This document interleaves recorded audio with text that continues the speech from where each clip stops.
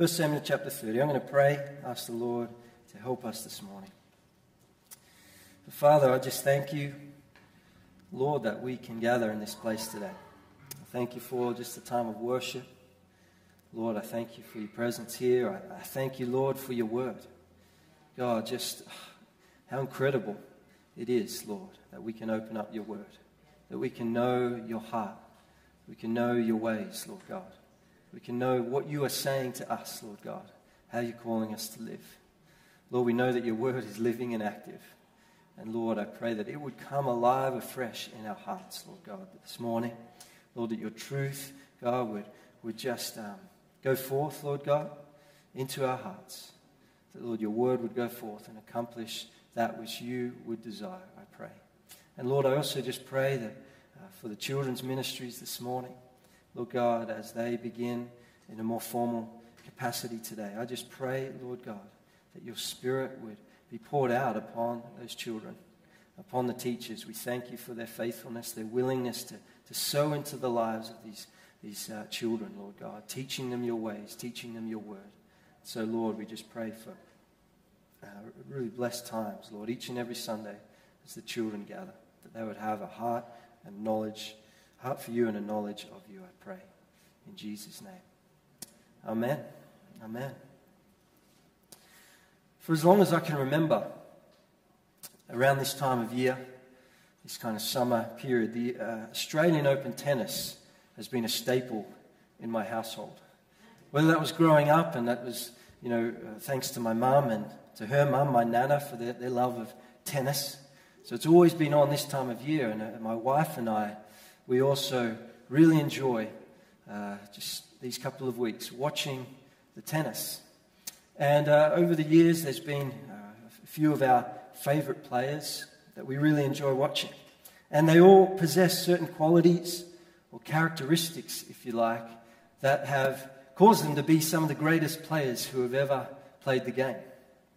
And one of these that we've enjoyed watching this week, he's playing tonight, seems to have been around forever, is Rafael Nadal. And for all his quirks and idiosyncrasies, there are many, many things that I love and appreciate and respect about the way he goes about his business. He's got this incredible work ethic. He's got this ability to just play with and respond with humility. He's got great sportsmanship, always very gracious in victory or defeat, is what I've witnessed over a long period of time. Never see him reacting or throwing stones at the umpire or abuse or anything like that. He has this tenacity, this incredible ability to never give up. That when there are pressure situations, when there are times of testing throughout the match, he seems to find a way to just take a position of seeming defeat and turn it into a victory. Even this week, we were watching, it was a scorching day down in Melbourne. The other player he was playing got right on top and was playing really well. And Rafa Nadal had his back to the wall. He was in a high-pressure situation, a time of testing. He was in physical discomfort. The commentators tactfully said that they were stomach issues. We don't need to dwell too much there. But he was in a place that was less than ideal, back to the wall kind of stuff, in which there was a choice to give up or to press on. He was able to find a way to push through that place and walk away with the victory. That sort of place, that place of testing, if you like, that place of pressure reveals something. Reveals something about what's in here. And our character, if you like. It reveals what tools are in the tool bag, as it were. Tools and strategies and strength built up over many years that can be drawn from and called upon in those moments. And in a similar vein, in our lives of faith, there are also times of testing. There are also places of pressure, perhaps difficulties, perhaps just circumstances that arise that we're not expecting, that throw us a little bit. Perhaps it's those dry seasons or the wilderness seasons that we walk through. Times of testing, and all those things will reveal what is in here. What sort of foundation that we have.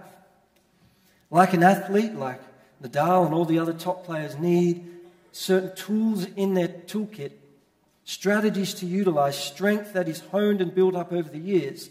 So, as followers of Jesus, there are some tools or keys that we can grab hold of and utilize to go through the process, the time of testing, and come into the promises, to move from a place of defeat into a place of victory in Him.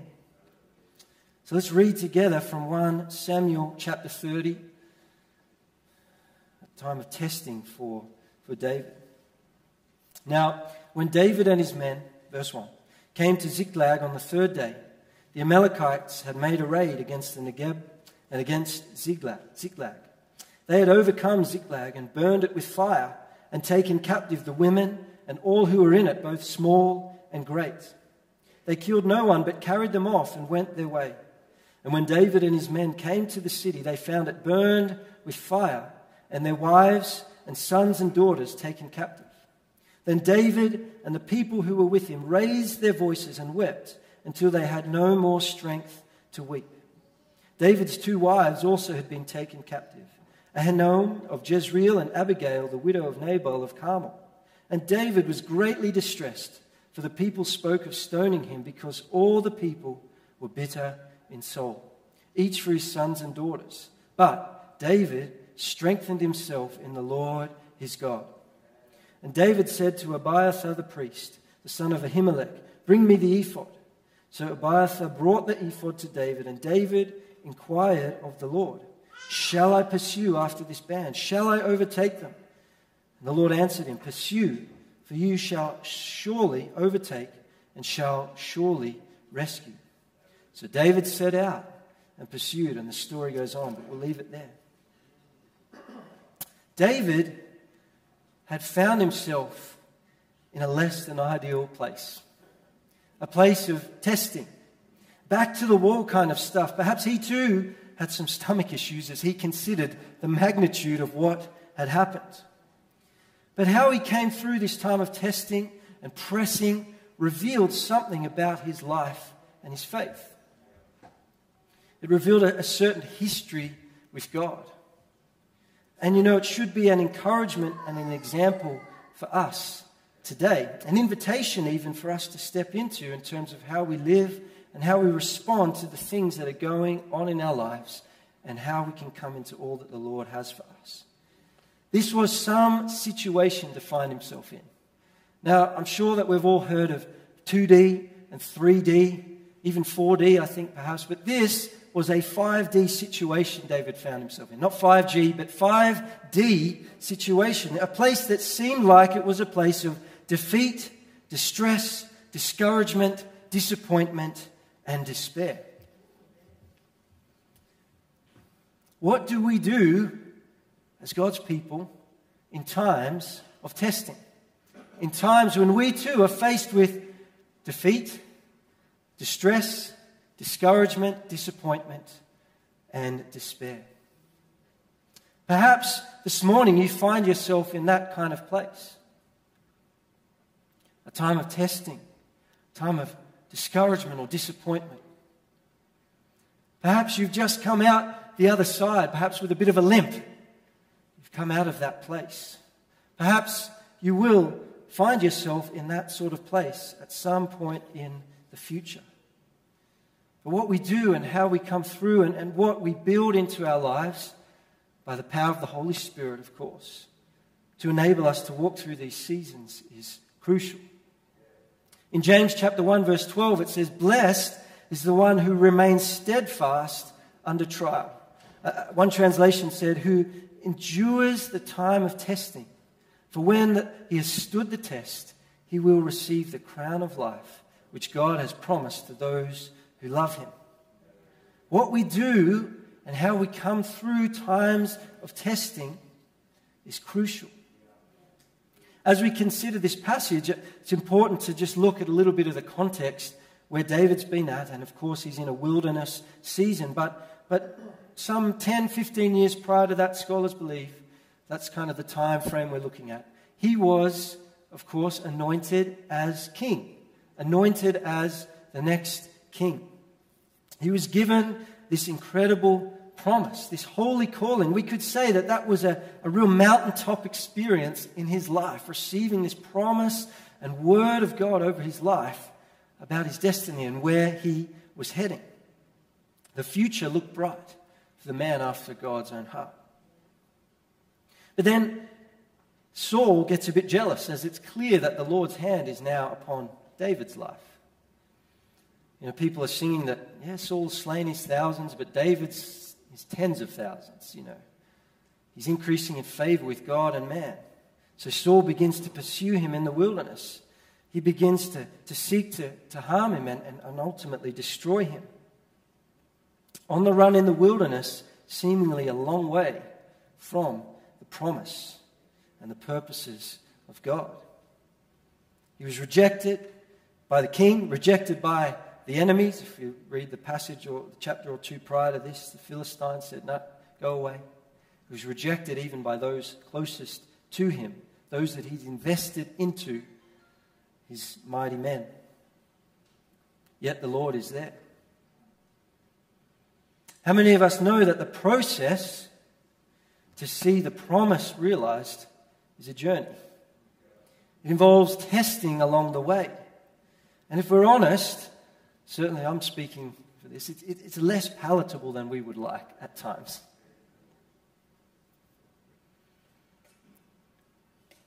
Yet those times of testing, times of wilderness seasons are crucial in that process to come into the promise and all that God has for us. So he's in this place called Ziklag. It was a defining moment and a defining place for David, a place where he was being pressed to reveal what was on the inside, to reveal what was in here. Bill Johnson puts it this way. He says that David was in fact tested by coming into circumstances that directly contradicted God's word over his life. I believe that there may be some here this morning for whom that is the case. You found yourself in that place where the word that God has spoken, the promises of God over your life or over your family perhaps, which you've kind of received and hung on to, the place that you may be in or what things look like may be over here and God's word or promises over here. Where things may be out, look very different. Now, let me encourage you this morning to hold on to Him, to hold on to the Lord, to hold on to His promises. And let me say, I'm preaching to myself here this morning as well, because He is the one who is faithful. He is the one who will not let us go. He is the one who's greater than the giants in the land, the mountains that may be currently in our way. As Matt King preached a couple of weeks ago, He is the one who restores hope. You know, I don't say this lightly or flippantly or as a cliche, but as I open up Scripture and as I read this history of God's faithfulness, written all over its pages, are just story after story of God's power, of His faithfulness, of His promises, of His steadfast love, of His deliverance, of His salvation. It's the truth this morning. So can I just encourage, I feel there may be some people here, maybe one, maybe more, for whom that is the case, that the circumstances you find yourself in seem to be way, way, way away from the Word of God, the promises of God that have been spoken over your life. Hold on to the one who is faithful. Because in times of testing, in all manner of the 5D situations we find ourselves in, there is always a choice before us. And I want to encourage us this morning, myself included, in a few keys for times of testing. First of all, there is a place for pouring out our hearts to the Lord. There is a place for pouring out our hearts to the Lord. Verse 4, David and the people, they raised their voices. They wept, they cried out to God until they had nothing more left. There is a place for pouring out our hearts to the Lord, for being honest with Him, for crying out to Him, for expressing those things that we're wrestling with or struggling with, the pain and the hurt and the frustration. In fact, around 1/3 of the Psalms are, in fact, psalms of lament. Psalms where the writers would just pour out their hearts to God, this honest cry before Him. However, when we pour out our hearts to the Lord, there's a right way to go about it and a wrong way to go about it. We can end up wallowing, or we can end up worshipping. We can end up wallowing or end up worshipping. In the Psalms of Lament that I mentioned, many of them, the writers, they pour out their complaint, they pour out their hearts to God. But many of them, and we don't have time to kind of do a study through all the different Psalms of Lament, but many of them come to this place where there will be a phrase or there will be something that the writer pens, just to lift their gaze, to turn their hearts again to the Lord. In the midst of the pain and the sorrow and the suffering and the discouragement, there is but God, you are worthy. But God, you are faithful. Yet I will praise you. Yet I will trust in you. Yet I will hope in you, my God. The purpose of pouring out our heart to God is to then draw us back to Him. Not to just have a rant, vomit it all out, and then just sign off. But it's to express our trust and draw us near again to the Lord. Look where it leads David's men. They've poured out their complaint, they've poured out their hearts, and it leads them to a place of wallowing, a place of being bitter in soul, the Bible says, a place of picking up stones ready to stone poor David. But look at where it leads David. I love what comes out of his heart from this situation of despair and discouragement and distress, this place of pressure and testing. He didn't react, but he responded. And this is what I want to encourage us in. Yes, there's a place for pouring out our hearts to the Lord, but will we be a people who react or who respond? In times of testing, in wilderness seasons, in times of discouragement and distress and disappointment, all the 5D situations, we can react out of a place of fear, out of a place of pain, out of a place of bitterness of soul, which needs to be dealt with, by the way, that bitterness. We can react to the work of the enemy. We can react to what he is doing or what he has done.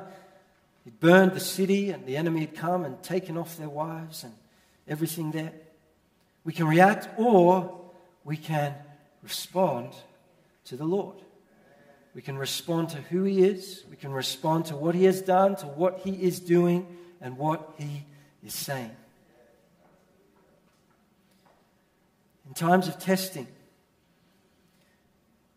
in times of defeat and distress and discouragement and disappointment or despair, will we be a people who simply react, pick up the stones, become bitter, become so focused on the enemy and what the enemy is doing, or will we be a people who respond to the Lord? Because reacting will get our eyes and our focus away from where it should be. We'll get it off the Lord, and it actually fuels and feeds fear. Contrary to reacting, responding is this heart posture of humility and trust that keeps our focus in the right place because we are looking to the Lord. In this place of pressure and testing, David doesn't react by grumbling, complaining, by defending himself, by picking up some of his own stones to fire back. He had a pretty good aim, by the way. Remember Goliath? But he responds by strengthening himself in the Lord. A key for us in our lives of faith, particularly in times of testing, is learning to strengthen ourselves in the Lord. That's what I want to encourage us in as well this morning. I love what it says, verse 6. All the stuff going on around him, all the noise, all the distress, all the stones getting ready to be thrown. He puts all that aside and says, but David strengthened himself in the Lord. The Amplified says, strengthened and encouraged himself in the Lord. I believe this is a time for us as His people for us to learn what it is to strengthen ourselves in Him.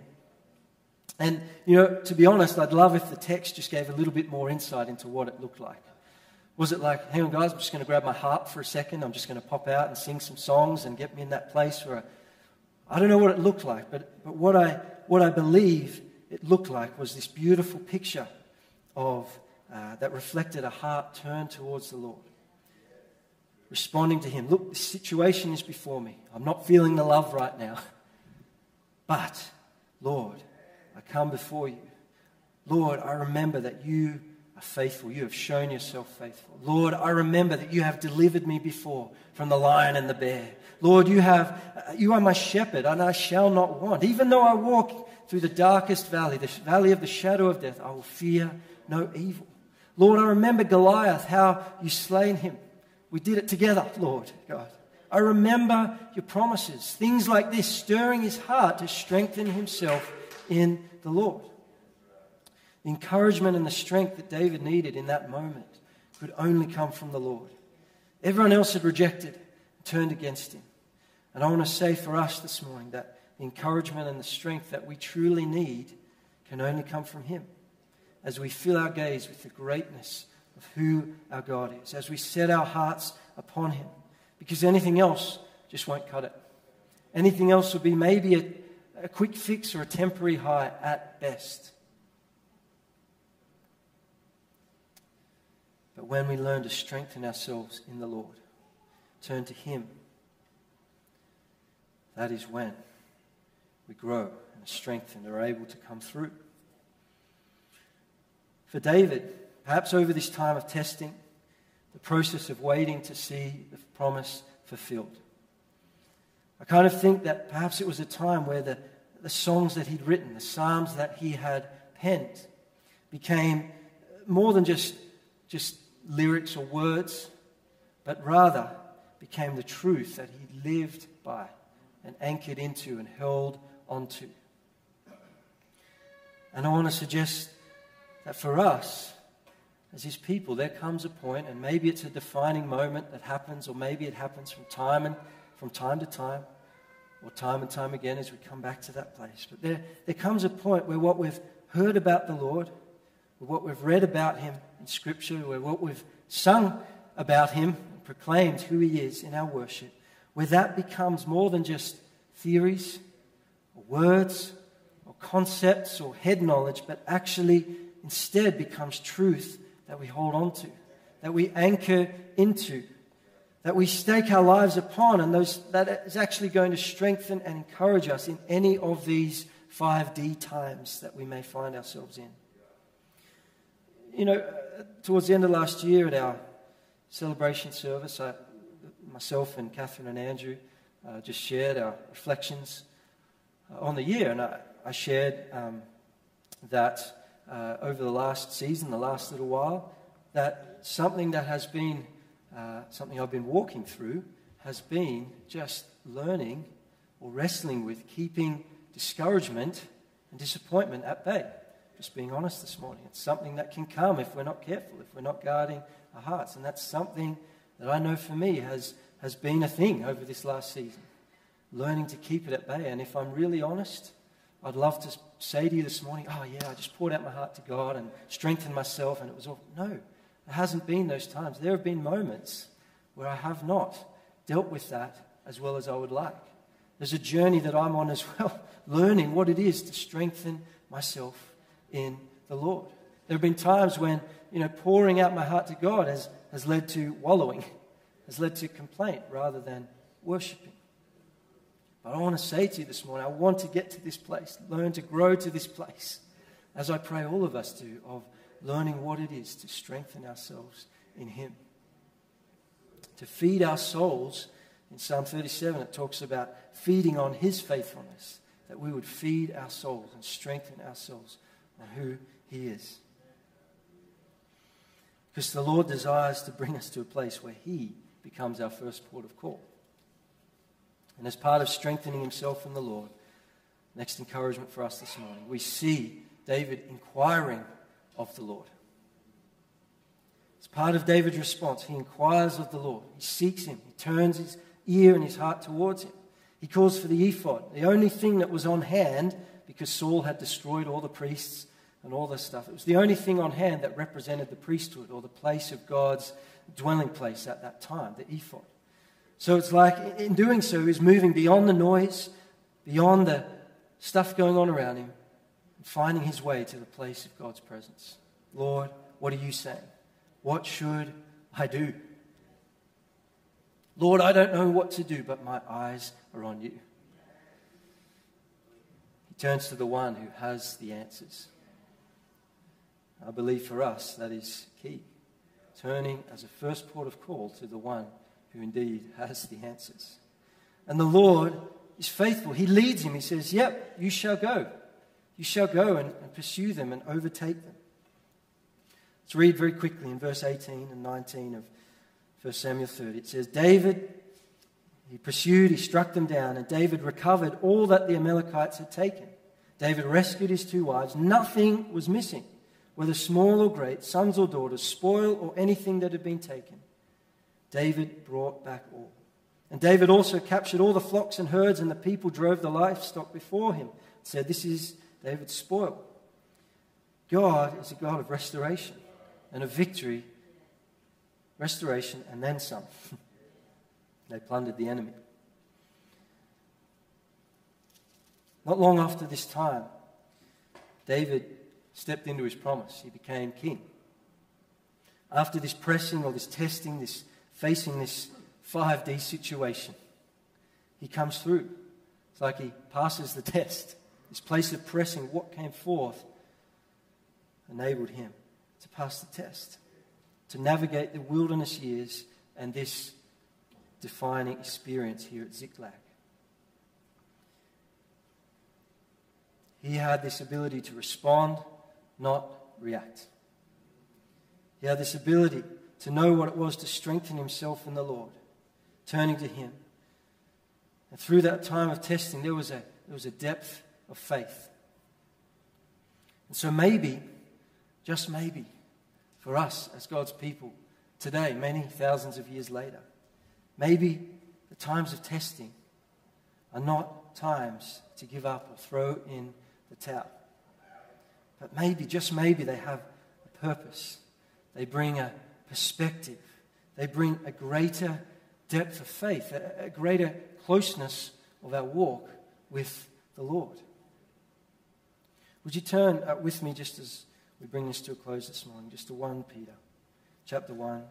Can we have maybe Brendan and Carolyn come up to play? That would be great.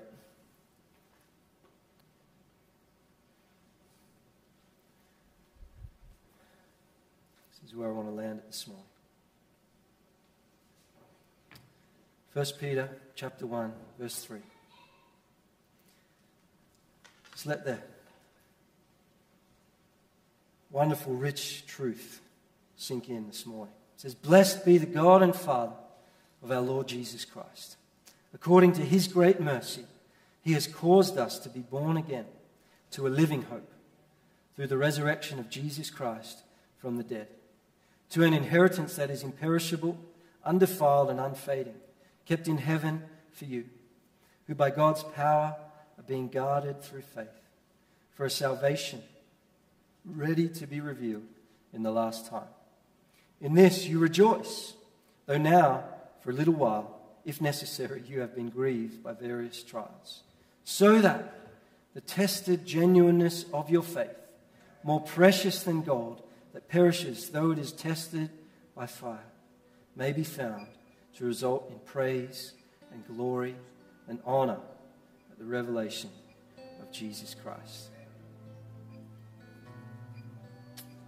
This morning, as we finish up, I want to encourage us. We have a living hope. We have a living hope that in times of testing, in wilderness seasons, times of discouragement, disappointment, despair, all those things, we have a living hope. It's not just some kind of wishful thinking, some concept, but through the Lord Jesus Christ, it is a hope that is alive and is well. No matter what the circumstances, we have a hope in Jesus, and we can hold fast to that. Because of this hope, because of this inheritance in him, an inheritance that the Bible says that is imperishable, undefiled and unfading. Isn't that amazing? Because of this, we can rejoice even in times of testing and trial. I love what it says in verse 7, that the tested genuineness of our faith. Isn't that just a beautiful phrase? The tested genuineness of our faith. I remember many years ago, my dad had been overseas for a business trip. He'd come home with a Rolex, and it looked really nice. It looked, pretty fancy. I thought it was amazing as a young boy growing up. It wasn't a real Rolex, though. Many years later, I remember flying out overseas somewhere and looking at the Rolex shop at the airport. I think the cheapest one I saw was about $100,000 worth. That is genuine and tested and tried and true, not fake. Isn't this a beautiful phrase? The tested genuineness of our faith. Not a cheap, fake Rolex, but the real deal. May we be a people who have a genuineness about our faith. Not shallow, not superficial, not flaky or lacking substance, but may we be a people who are genuine and authentic. The kind of faith that stands up under testing. The kind of faith that when all around maybe people are picking up stones, when all around there is distress and despair and discouragement, whatever it is, that we can move from that place to a place of strengthening ourselves in the Lord, inquiring after Him, turning our attention, responding to Him. It's this kind of faith that reflects and represents Jesus well to this world, who so desperately needs to encounter Him. And ultimately, as we go through times of testing, as we learn to pour out our hearts before the Lord that lead us to a place of worship, as we learn to strengthen ourselves in Him, as we learn to inquire of the Lord, respond, not react. Ultimately, it's this kind of faith, this tested, genuine faith. This is the aim. This is the goal. That it would result in praise and honor and glory to the Lord Jesus Christ. In times of testing, we have a God who is strong enough, who is faithful enough to carry us through.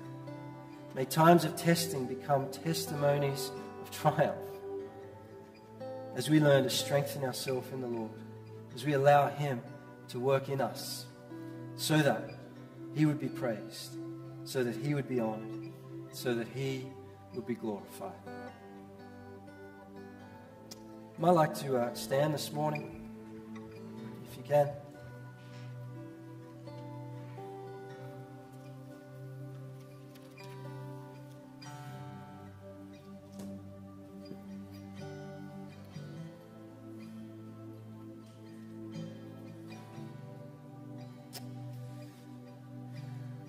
Let's just take a moment to focus our attention upon the Lord. I'd like to open up your hands. Welcome the presence of the Holy Spirit. Thank you, Lord.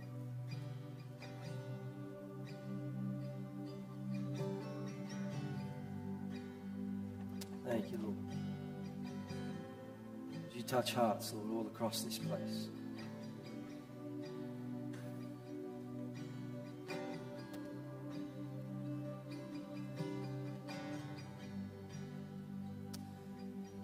This morning, if you find yourself in a place of testing, or in one or more of those 5D situations I talked about, a place of despair, defeat, discouragement, disappointment, distress. If you find yourself in that place, would you just be brave enough just to raise your hand? I just want to pray and bless you this morning. Just raise your hand. Believe that the Lord is wanting to just minister to hearts all across this place. Specifically, if you feel like you're at a place where you desire to be strengthened in the Lord this morning, just raise your hand. Thank you, Lord.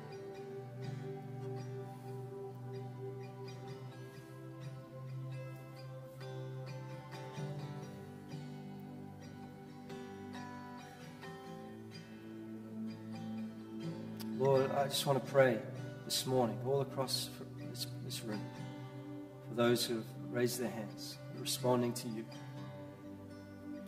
Lord, who find themselves in the time of testing, the place of pressure, the place of seeming defeat or discouragement or disappointment, despair.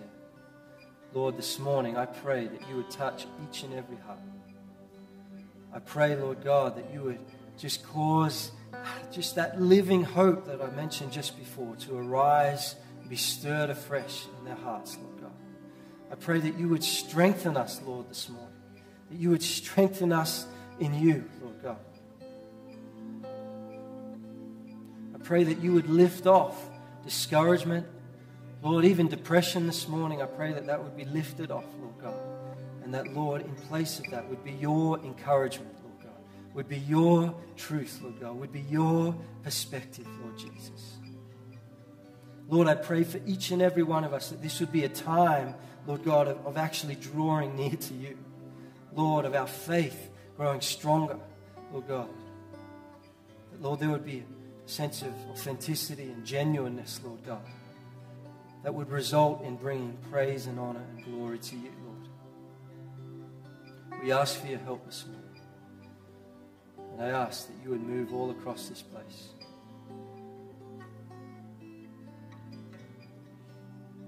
That we would leave this place a little or a lot different than when we came in, Lord God.